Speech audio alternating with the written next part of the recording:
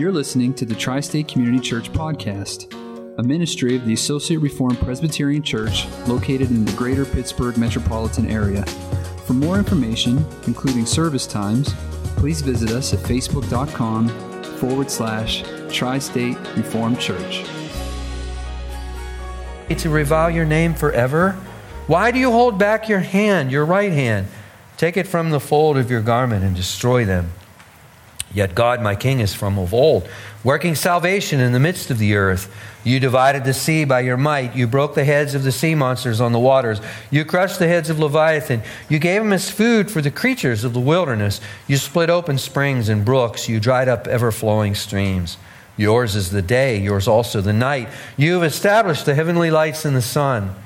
You have fixed all the boundaries of the earth. You have made summer and winter.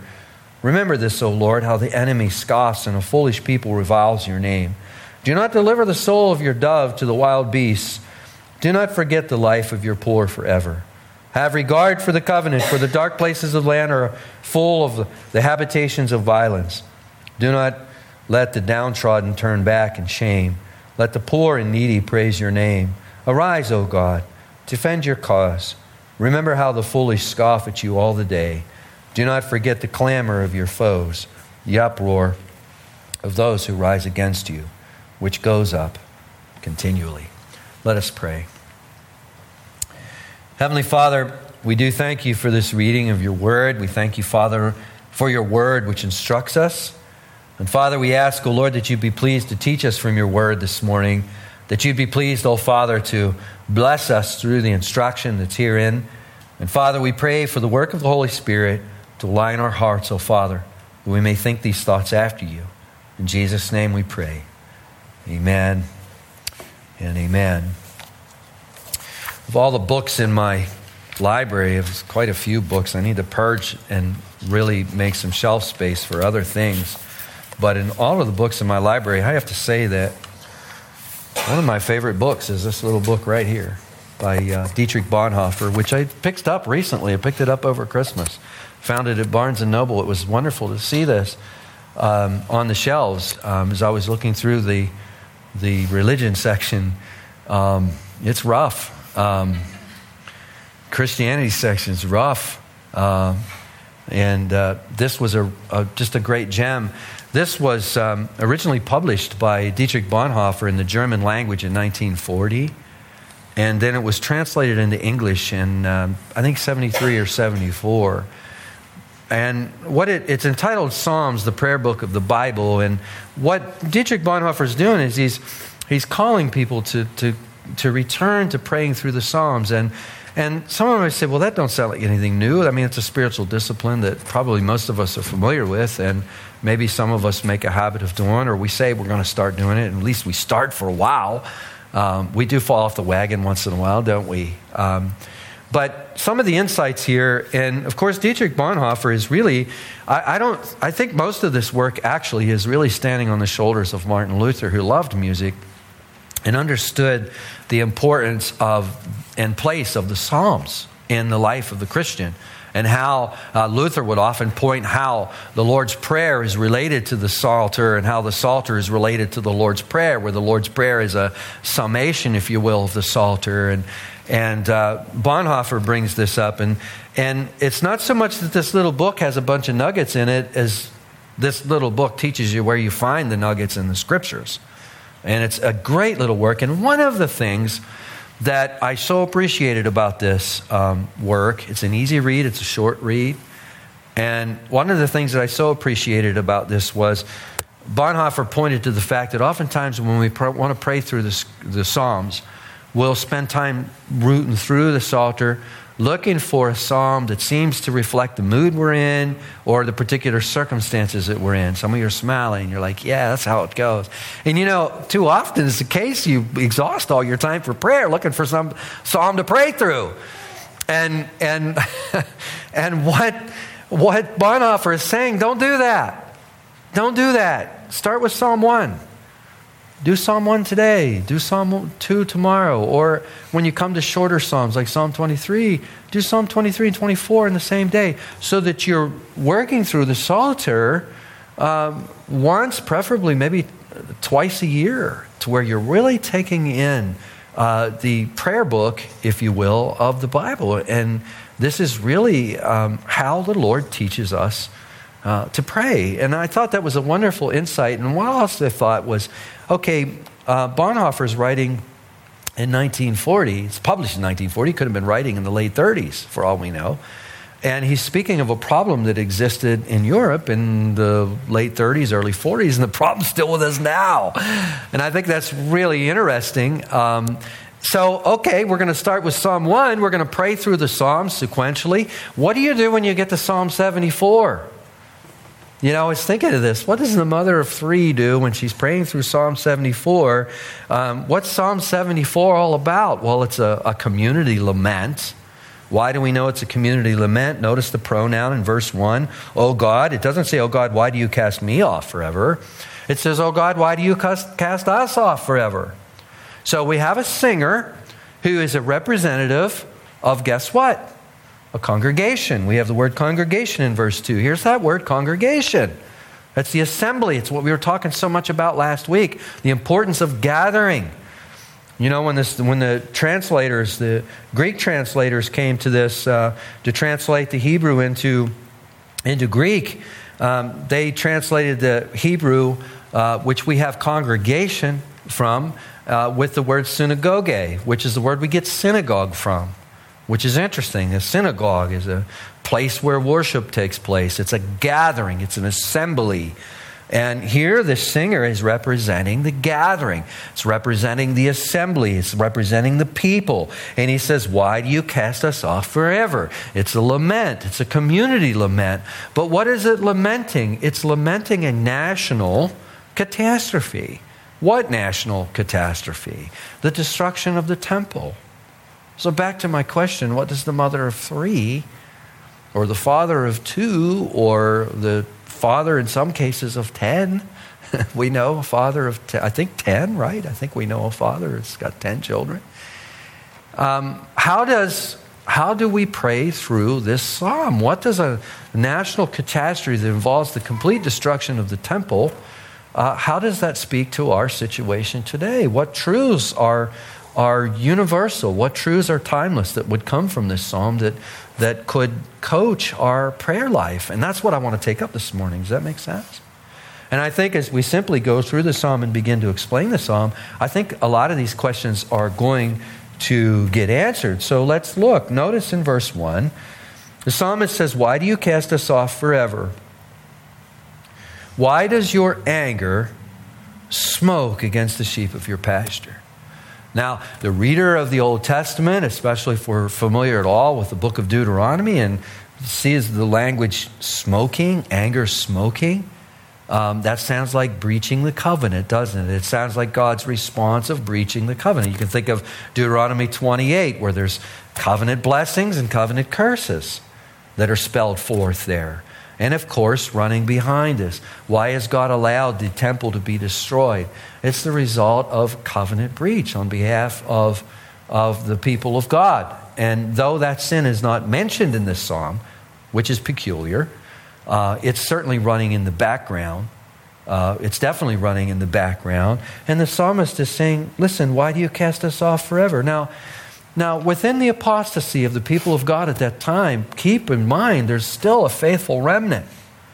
And that faithful remnant is enduring all these hardships along with those who have breached the covenant. And they're saying, God, how long? I mean, how long? Are you going to cast us off forever? Now, I have learned a little bit, kind of the hard way, that I'm going to have to start introducing some of the song illustrations that I use. You know, on our Christmas kickoff, we had a young teenager with us and just making conversation. She wasn't participating in the games and stuff, and she was just kind of standing there, her and her friend. So I was making conversation with her, and what do you ask? You know, I asked her, I said, what's your name? And she said, Layla.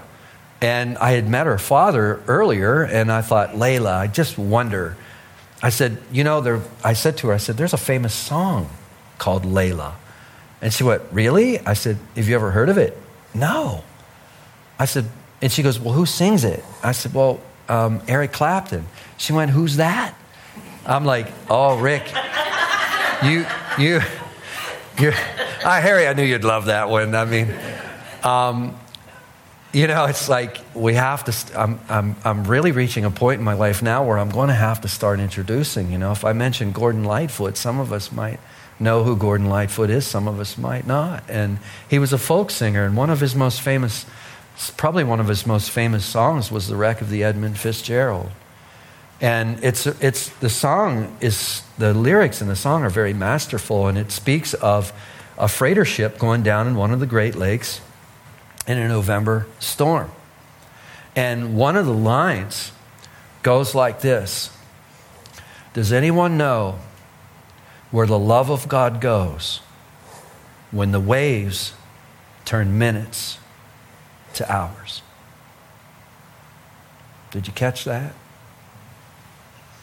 And some of you can hear the haunting melody behind that right now, can't you? Music is so powerful. Does anyone know where the love of God goes when the waves turn minutes to hours? That's what's being reflected here in verse 1. Do you cast us off forever? Because a minute feels like an hour, Lord. And hours feel like days. And that's the language of suffering, isn't it? That's the language of suffering. And verse 2, we have covenantal language. The word covenant appears more than 200 times in the Bible, but there are so many other places where the word covenant doesn't appear, but covenant language is all over it. He says in verse 2, speaking for the congregation, speaking as the representative of the congregation, he says, remember your congregation, which you have purchased of old, which you have redeemed to be the tribe of your heritage. Remember Mount Zion, where you have dwelt. Think of the covenant of God, the covenant that runs from one end of Scripture to the other. If we ignore this, we're not going to interpret Scripture properly. I mean, this is really how Scripture is to be interpreted, because the covenant is everywhere. What is the covenant? God covenants to bring a people to himself.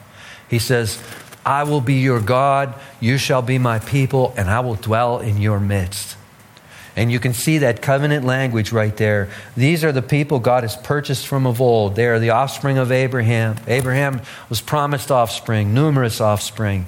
In fact, that comes from Genesis 3:15. You can see we've spent many, many mornings actually studying that. And the Lord has purchased them out of Egypt. When they became slaves in Egypt, He's purchased them out of Egypt.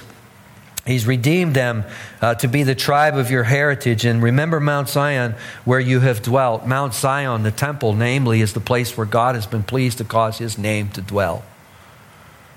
You shall be my people, I will be your God, and I will dwell in your midst. It's covenantal language. So what is the singer doing? Representing the congregation, he's speaking the language of suffering. He's also appealing to the fatherly heart of God. He says, why does your anger smoke against the sheep of your pasture? That's why we read from Psalm 23, where the Lord says, where the Lord speaks of, or where the psalmist speaks of the Lord being our shepherd. The Lord is my shepherd, I shall not want. It's an endearing passage where the singer is appealing to the fatherly heart of God. Why does your anger smoke against your people, against the apple of your eye, against your congregation who you're in covenant with? Verse 3, direct your steps to the ruins. The enemy has destroyed everything in the sanctuary. Now you imagine how painful this would be for a faithful follower of the Lord during this time. In verses 4 through 11, we get a long recap of what has happened. If you look at verse 4, your foes, these are the enemies of the gospel. They have come and roared in the midst of your meeting place. They have set up their own signs for signs. What does that mean? It's a little bit obscure. They've set up their own signs for signs. What's that about? Probably this. When the temple was operating correctly, what was going on in the temple? Sacrifices were being offered, ritual purification was taking place, the various things, the altar, the sea of laver, the candelabra, the candle in the temple, all of these things are actually signs pointing to the work of Jesus Christ, aren't they? All of those things would serve as a sign. The priesthood itself served as a sign pointing to Jesus as high priest. All of these things. We could spend a couple of Sundays on all of these things. These things are gone. And they've set up their own signs in their place. What might those signs be? Probably a Babylonian flag. For most scholars place the historical context of this psalm in 587, 86 BC, when Babylon comes in and destroys the temple. There's a minority of views where pushes this off in history to the 2nd century when Antiochus Epiphanes comes in and desecrates the temple.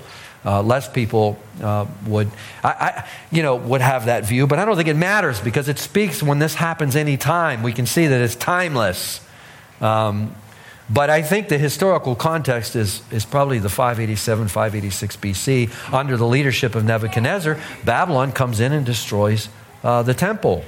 And they probably set up their flag, showing their superiority, showing their sovereignty. And they probably brought in various insignia of their pagan gods. And they're bringing them in. Imagine somebody coming in and sacking this place and then bringing in all of their other things, bringing in the various signs of the world's religion and posting them all over the place in here. That's what's going on. In verse 5, they were like those who swing axes in a forest of trees, and all its carved wood they broke down with hatchets and hammers. Well, this is barbarous that's taking place here. By the time of 587, 86 BC, the temple was an ancient building. It was an old building by that time. And imagine, it's probably in excess of 400 years old by that time. And imagine going into a building that's been around since the late 1500s, early 1600s. It's full of this beautiful woodwork and beautiful artisanship. And just going in there with hatchets and hammers and crowbars and whatever you can get. And just vandalizing the place into ruins. That's barbarous. It's beastly to do such a thing. But more so, this was a sacred place. This is the place where God had chosen for his name to dwell. It was a holy place. And here the psalmist is saying, look, Lord, look what they've done. Verse 7, they set your sanctuary on fire. They profaned the dwelling place of your name, bringing it down to the ground. Notice what the psalmist is doing. The psalmist is saying, Lord, your honor's on the line. They are defaming you, O God. And there we're starting to already discover, how can we pray? Notice the way the psalmist is leading us to pray here is appealing to the glory of God. You're being defamed, Lord. You're being defamed by these violent acts that these folks have done. Verse 8, they said to themselves, we will utterly subdue them. They burned all of the meeting places of God in the land. Well, here we see it's one step further. It's not so much just to vandalize the temple. It's not so much to burn the temple to the ground, but they're trying to snuff out worship services wherever they're going. From the prophets, we learned that there were services held after the temple was destroyed. And these services probably utilized Psalm 74 for its liturgy. And here the enemy is trying to stamp out these services so that there is no worship being offered to the Lord our God. Now I think we're starting to really see how we can pray this psalm. Because I think already we're saying, the more things change, the more they stay the same, don't they? Now look at verse 9. Verse 9 is so interesting. We do not see our signs. Okay, those signs have been taken away. But then the singer says there's no longer any prophet. And there is none among us who knows how long. One of the sorest aspect, I think, for the faithful during this time is the fact that God went prophetically silent during that time. I mean, you have Ezekiel, you have Jeremiah, you have a few others, but they're carried away. So now there's no prophet.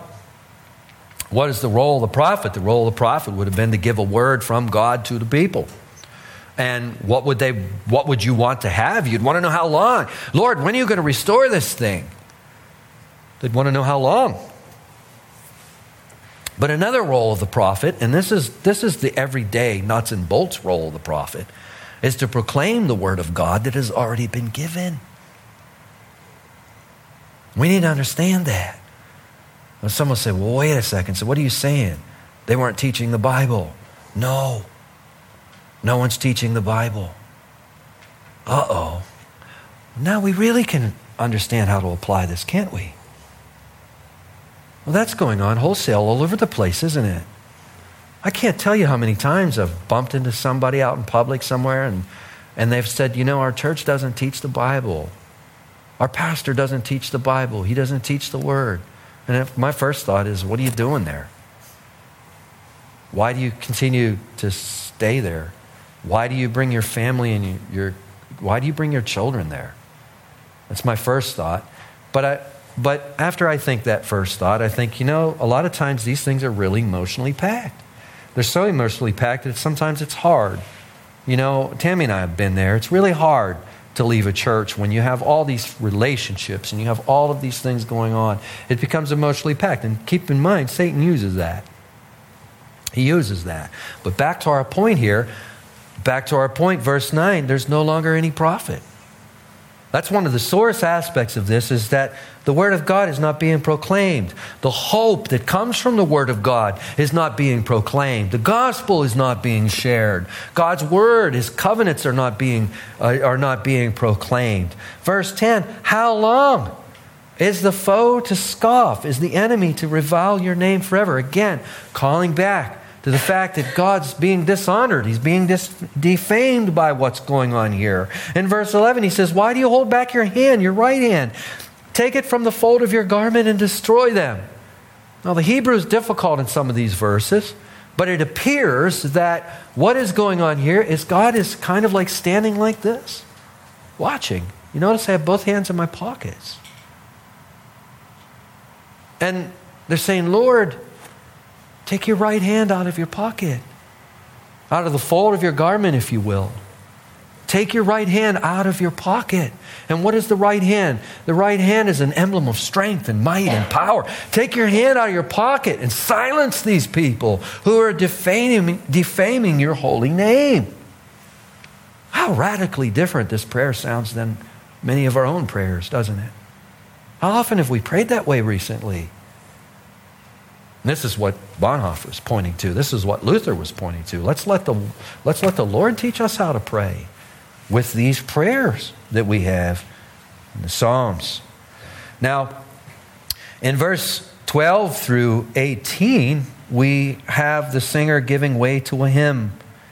You see the word yet in ESV, the word yet there in verse 12. It's like the psalmist is bringing his lament before God. He's describing what has happened. And then he's like, all right, let's set this aside. Let's go back to the basics. Let's get back to the basics here. What are the basics here? Verse 12, yet God my King is from old, working salvation in the midst of the earth. In other words, my God is a Savior.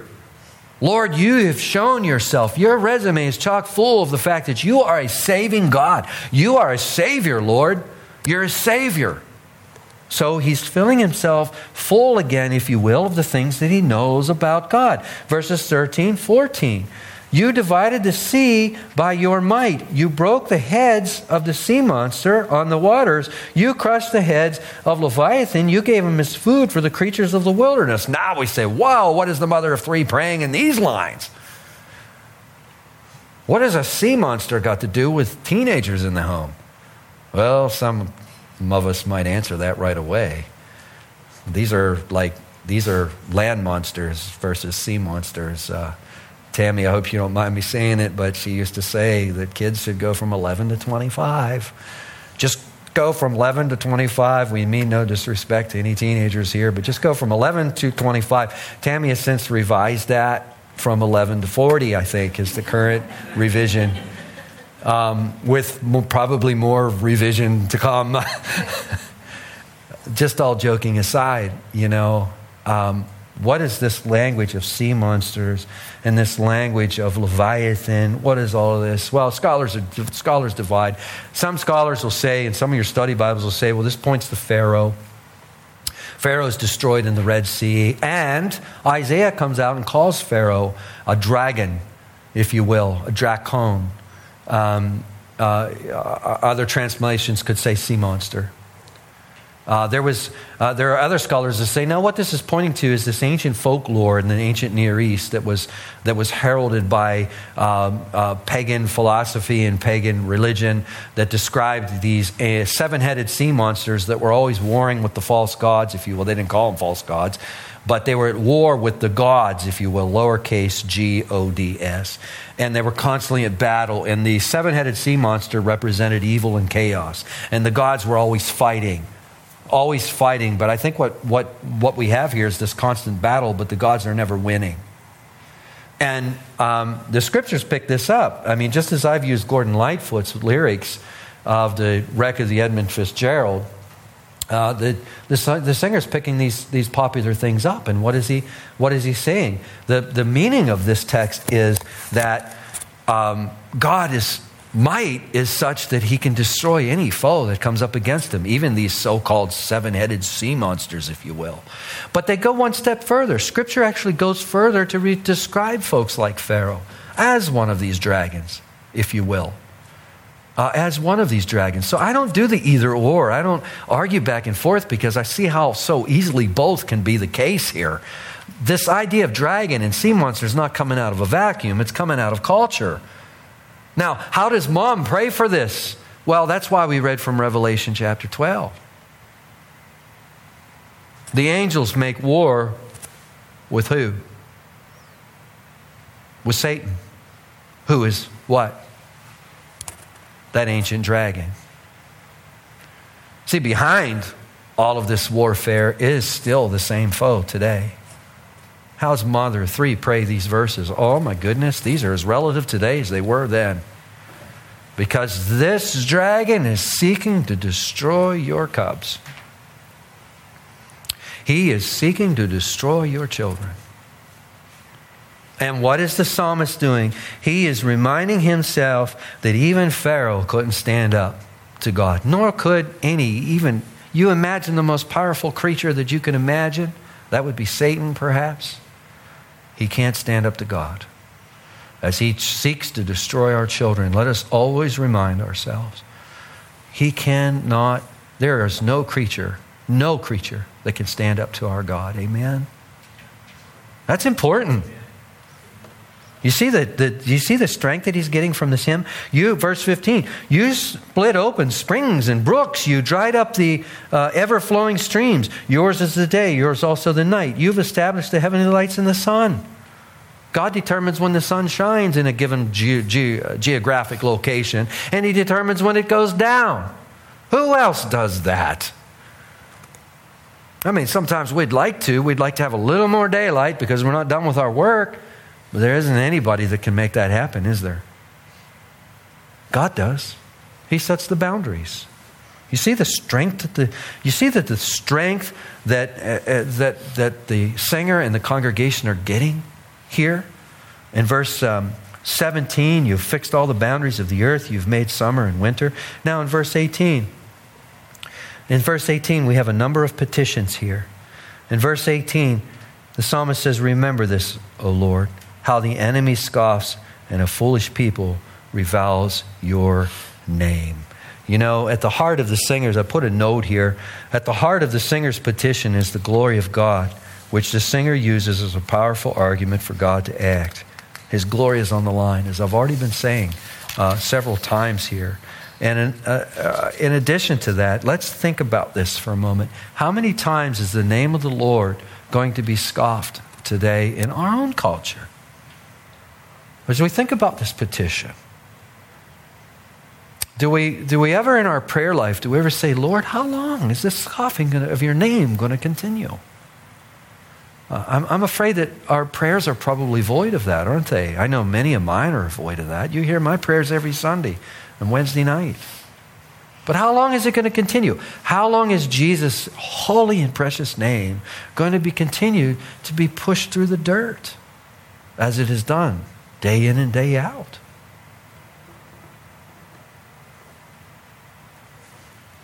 Here we see the psalmist says, Lord, remember it.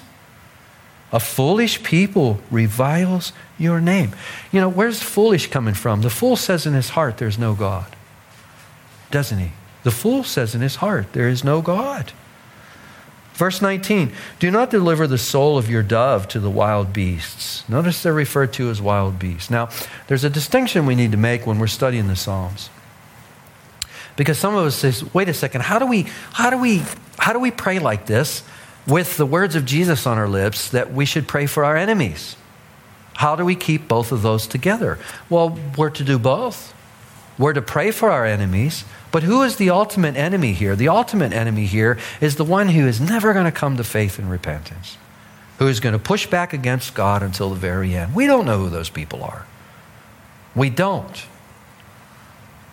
But that does not change the fact that God is being defamed. We need to keep both of these together. This is not an either-or thing. You see, it's a little more complex than that. We want to pray for the salvation. You see, the scoffing stops two ways. One, with the destruction of the enemy, of course. But two, and more importantly, with his or her salvation. Does that make sense? So first and foremost, we want to see people come to faith in Jesus Christ, don't we? Then the scoffing stops, doesn't it? But until then, God's name is being dragged through the dirt. A foolish people reviles your name. Do not deliver the soul of your dove to the wild beast. Do not forget the life of your poor forever. Notice how the psalmist speaking, the singer speaking for the congregation, they refer to themselves as a dove. Imagine a dove just sitting in the forest, surrounded by a pack of wolves. What chance does the dove have? You know, it's a picture of humility. It's a picture where, you know what, Lord, in the midst of this, these foes are so powerful. I'm like a dove in the midst of a pack of wolves here. Now, how does the mother of three pray this line? Guess what? We can't always be everywhere our children are, can we? We can't be everywhere our children are at. We can't protect them from everything that we'd like to protect them from. Sometimes we fall in where we think we're going to do it. And if you think you're going to do that, oftentimes you're going to end up becoming controlling, and you're going to make yourself and you're going to make your kids a big mess. Because you just can't. The psalmist is leading us here. We're like doves, especially in the world's eye. We seem to be so powerless. And, you know, even as Luther says in his hymn, on earth there's no equal. No equal to who? No equal to Satan. None of us are equal to him in terms of intellect, in terms of power, in terms of anything. We're not equal to him in any way. But there's something the world forgets. There's something the world doesn't understand about Mom, who is the mother bear of these three cubs. She prays. She prays. It was said of John Knox that Mary was more afraid of John Knox's prayers than any army the earth could produce at that time. So be careful with Mom, because she prays. She appears to be a dove, and in many respects she is. And this goes for Dad too. Do you see how this works? It's a posture of humility, and it's a posture of dependence upon God. Lord, I can't do this thing. I'm going to trust it to you. And I am going to entrust that you are working in the lives of my children. You're working in the lives of my family. Whatever that problem might be, Lord, do not deliver the soul of your dove to the wild beasts. Suddenly this prayer becomes alive. Suddenly I'm like, I feel like I could pray this now. Well, go ahead. I won't mind. Bow your head and pray. Because this is really powerful stuff. Do not deliver the soul of your dove to the wild beast. Do not forget the life of your poor forever. Look at verse 20. Have regard for the covenant, for the dark places of the land are full of the habitations of violence. As I recall, in 1985, when we went on our senior trip, we went into the airport, we tossed our baggage on the little gizmo, and we walked right straight onto a plane. Could you imagine that? Say what? I don't remember any TSA agents being there at all. I just don't. Maybe they were. I don't know. But I don't even remember a wand going over us. Seems to me, my memory could be wrong. It was a long time ago. But we walked into the airport. We tossed our baggage off. We got straight on the plane. Now, some of you would be like, what? Well, these United States have become much more dangerous since then. Progressively so. So much so that what do we see on the news almost all the time? We see a shooting almost all the time. Look at this verse. The land, the dark places of the land are full of the habitations of violence. That's one of the things that's causing so much anxiety today. We can sit and worry about this, but the fact is that worrying is not going to change it a bit. Or we can choose to put our faith and our trust in the Lord. We say, Lord, you're the only one that can protect us. And even if something should happen, let us understand that's part of your plan. It's part of your plan. But in back of all of this, disregard for God, as we saw last week. And, how do I put it in my notes? I put it in my notes a way, which I wrote it down because I thought to myself, you're going to forget. I have a note here. When man exalts himself over God, that's it. When man exalts himself over God, violence is never far behind because lawlessness will prevail. I didn't trust my memory to hold on to that, and for good reason, it didn't. But think about that for a minute. When man exalts himself over God, violence is never far behind because lawlessness prevails. You can take that to the bank. And when we begin to digest that truth, we begin to see that many of the talking points of our leaders and media are going to fail because they haven't a clue, one, about the nature of this violence. Oh, we're going to do this, or we're going to do this. No, we're going to do this policy. We're going to do this. You know what? You're going to kick the can down the road is all you're going to do, and it's going to be worse. Because this is above us. This is above our pay grade here.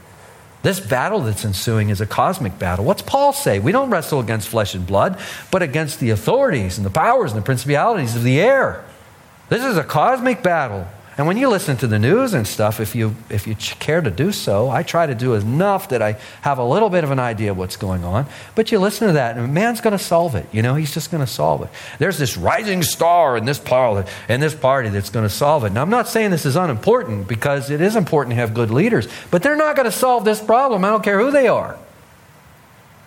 The only one who can solve this problem is the one who has solved this problem, and it's Christ. So any remedy that we try to prescribe to our culture that is without Christ is going to make it worse.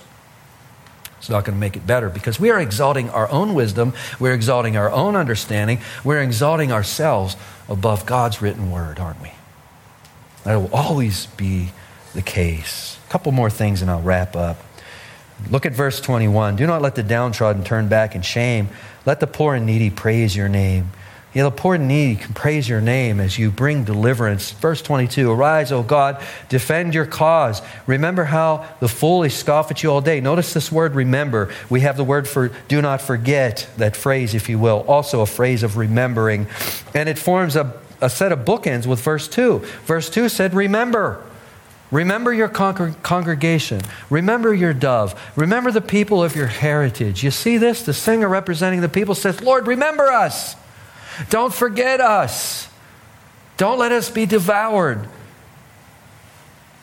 These foolish people are scoffing at you all the day long. I think what we would say with the light of the New Testament, we'd say, Lord, convert them. Convert them, O Father. Or hang them by their own noose. Which is how we prayed today, isn't it? Amen? Let's end on a positive note. This great hymn in verses 12 through 18, I think, is the hymn that we want to really leave here today with. Our God is powerful. Our God is a Savior. There is no foe that can run up against Him and destroy Him. There's no foe that can run up against Him and destroy what He is doing, regardless of what it appears to look like. Amen? Heavenly Father, we thank you, Lord, for this great psalm. It's lengthy and it requires a lot of mental energy to get through. But Father, I trust that, Lord, you'll cause these words to reverberate in our hearts, that next time we turn to it, Father, we may see how we can pray these things and how these things are so relevant to us all. We are not theocratic Israel. We are not Israel in covenant with you by way of the Mosaic covenant. But Father, we see the principles and the truths of this psalm and how they apply to your church. And we think, oh Father, of your church. There's so much that could be said about your church, Father. Many of our churches today look like civic centers and seem to be much more after the thumbprint of a Fortune 500 plan than the churches of old, which were beautiful, and they really projected the holiness and majesty and awe of our God. Oh Lord, help us, oh Lord. For we see that today, Lord. There's many places where your word is not taught. We see, Father, we could go down through all day long and see how this psalm applies.